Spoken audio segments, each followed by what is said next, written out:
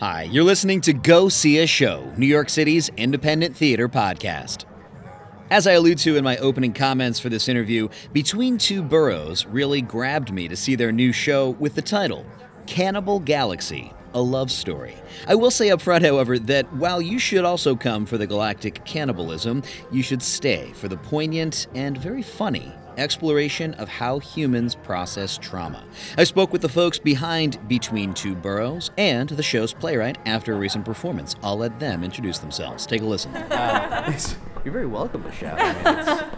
This is a dynamic podcast. But I like to start with everyone's name on the mic. Welcome to the podcast. Tell me who you are and what you did on Cannibal Galaxy, which, I'm not going to lie, good reason why I came to the show. It's because the show is called Cannibal Galaxy. Sweet. I'm glad you approve. I'm Charisse Green, and I'm the playwright. I'm Jen Haltman. I'm the director and one of the artistic directors of Between Two Burrows. I'm Becca Schneider. I'm the other artistic director of Between Two Burrows, and I played Claire in the play. And we have the unique situation where we have two producers, director, and playwright, where everyone's just going to point at everyone else to describe what the show is. So I always start with, what is your basic pitch for the show? When you tell somebody, come to see Cannibal Galaxy, what are you telling them to come and see? So who's going to get that honor? It does always come down to the playwright, let's be honest. Well, I tell people that it's a story about what happens when we're forced to deal with the impossible. And I also remind them that it's a dark comedy.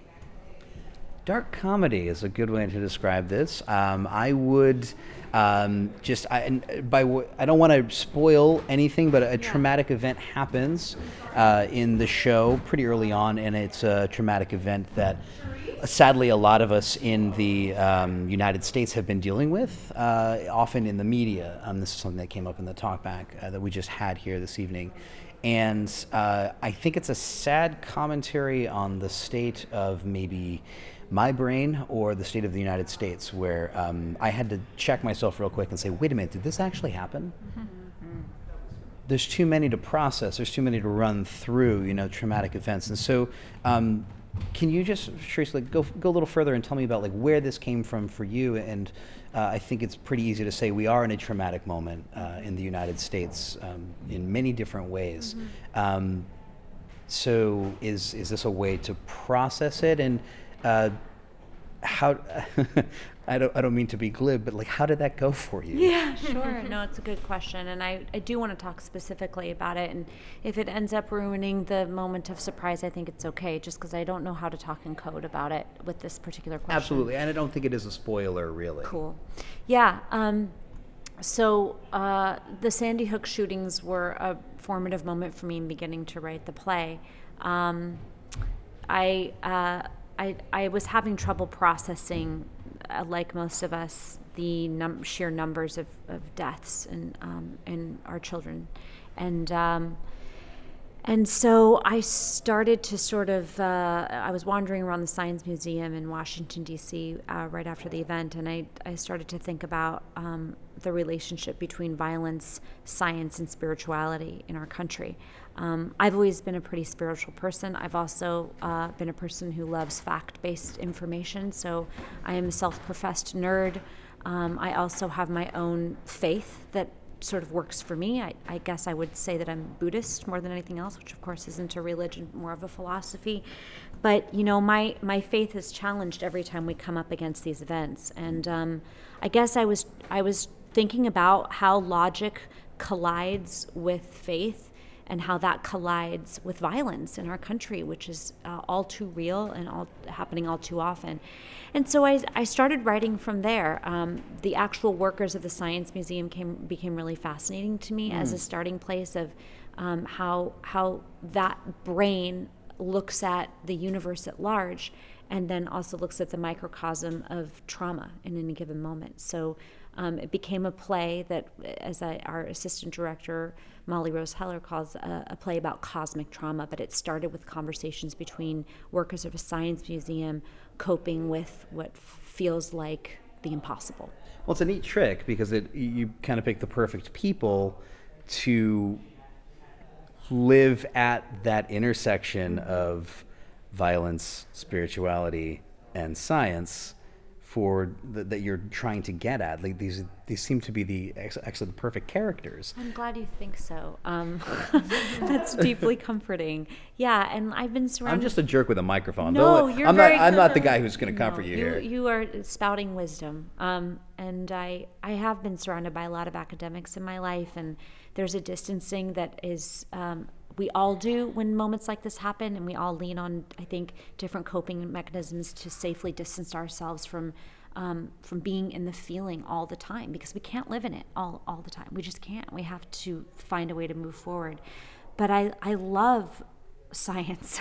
I wish I knew more about it. So I started doing a ton of research, specifically about galactic cannibalism, because it really felt like the apex of what I was feeling, which is the question of where do creativity and violence collide, and what's the meeting point of those things, and what comes of these moments of trauma, because it's not only darkness, right? Creativity and community so often come from these moments that feel very dark and impossible, which isn't to glorify them, forgive them, or to cheapen them in any way. It just is true that I find that more often than not, I feel connected to people on the subway when the impossible has taken place in the news. That seems to be the moment where we take a deep breath and make eye contact, and where we no longer just bury our noses in our New Yorkers or whatever it is.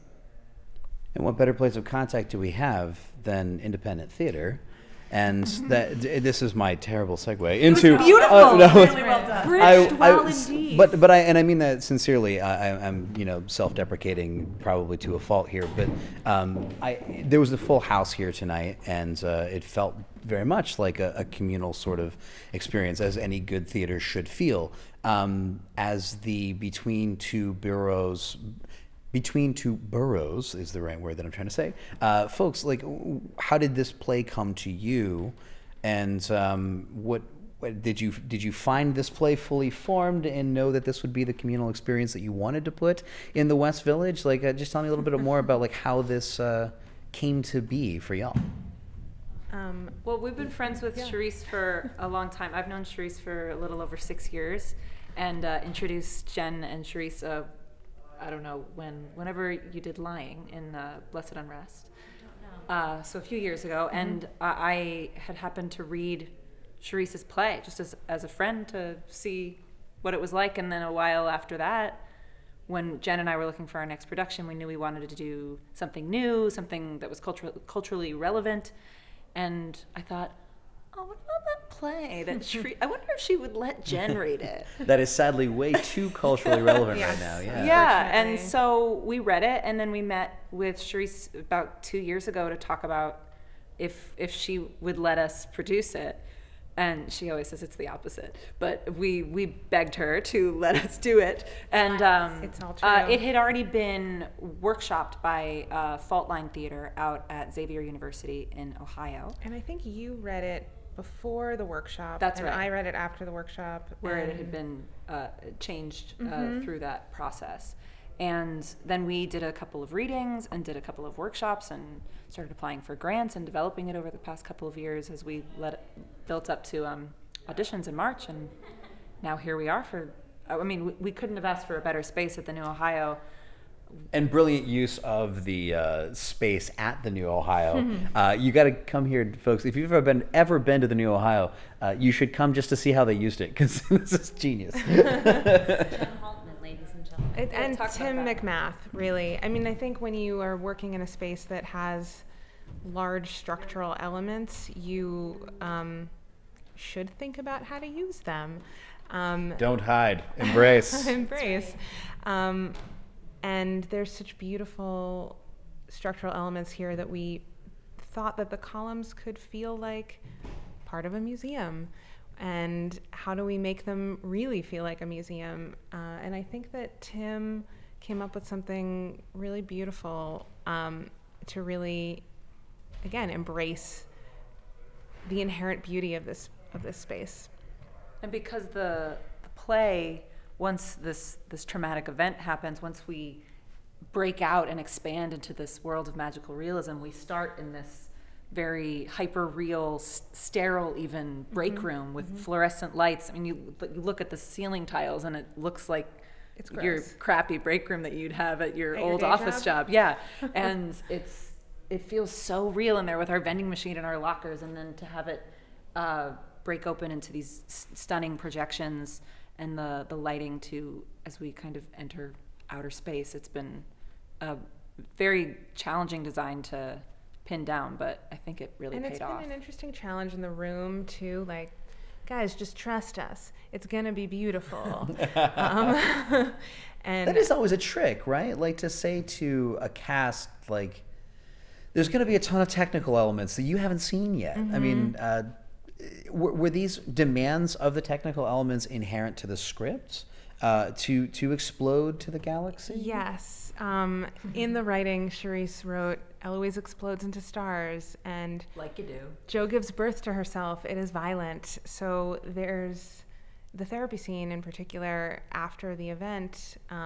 There's a moment where everybody kind of spirals into their own world, and we see Jo giving birth to herself and Claire coughing up ash and all of these individualized things that happen with these characters. And we started with that scene because it seemed like the hardest, and it turned out it wasn't. I mean, it was hard, but it wasn't as hard as some other scenes in the play, which was a fascinating thing to learn.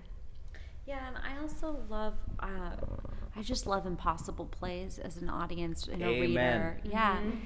To me, it's like, I always ask the question, why does this have to be a play? Why isn't this a movie? Why isn't this a television show? Why isn't this a painting or a dance piece or whatever? And so for me, impossible plays are kind of an opportunity to welcome collaboration as opposed to working alone. And so I wrote those stage directions with great excitement, knowing that Becca's Claire coughing up peach pits or ash is going to be very different than another actress. And I want Becca's version of that and Jen's version of the larger picture. So for me, it's like a leap of faith is what some people call it.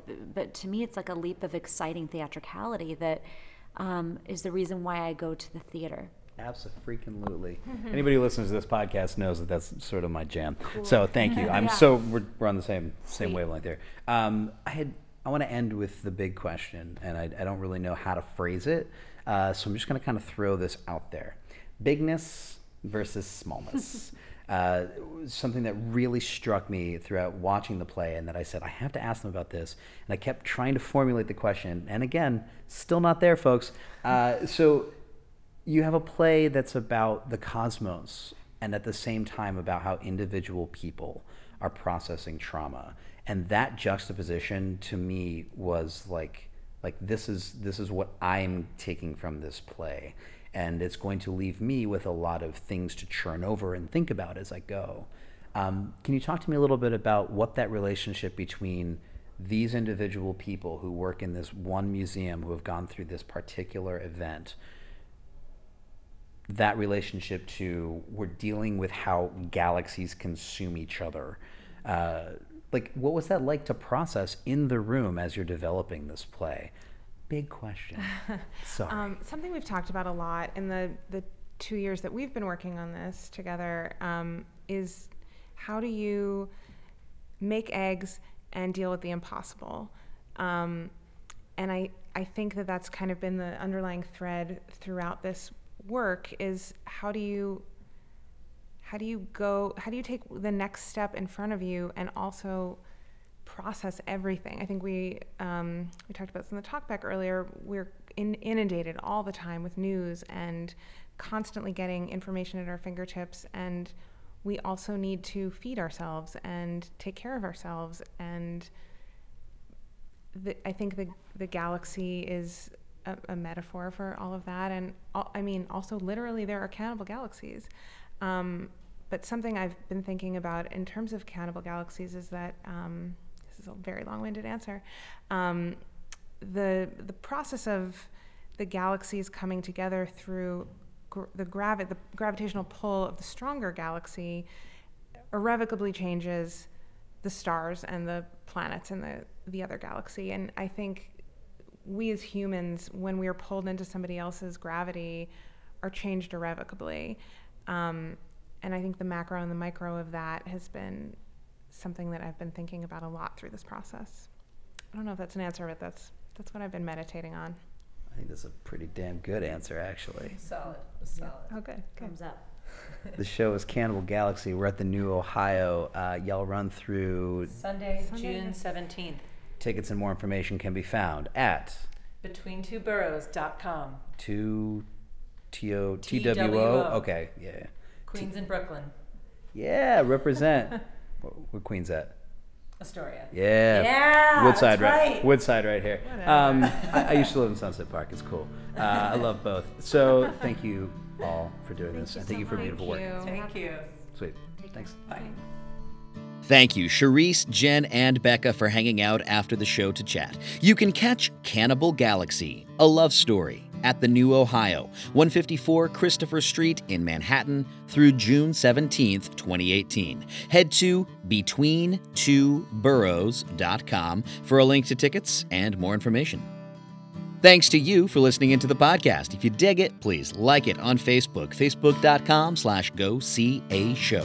Follow @GoSeeAShow on Twitter, and rate and/or comment on the show's Apple Podcasts page. My name is Robert A.K. Gagno. You can find me at robertgagno.com. Until next time, go see a show.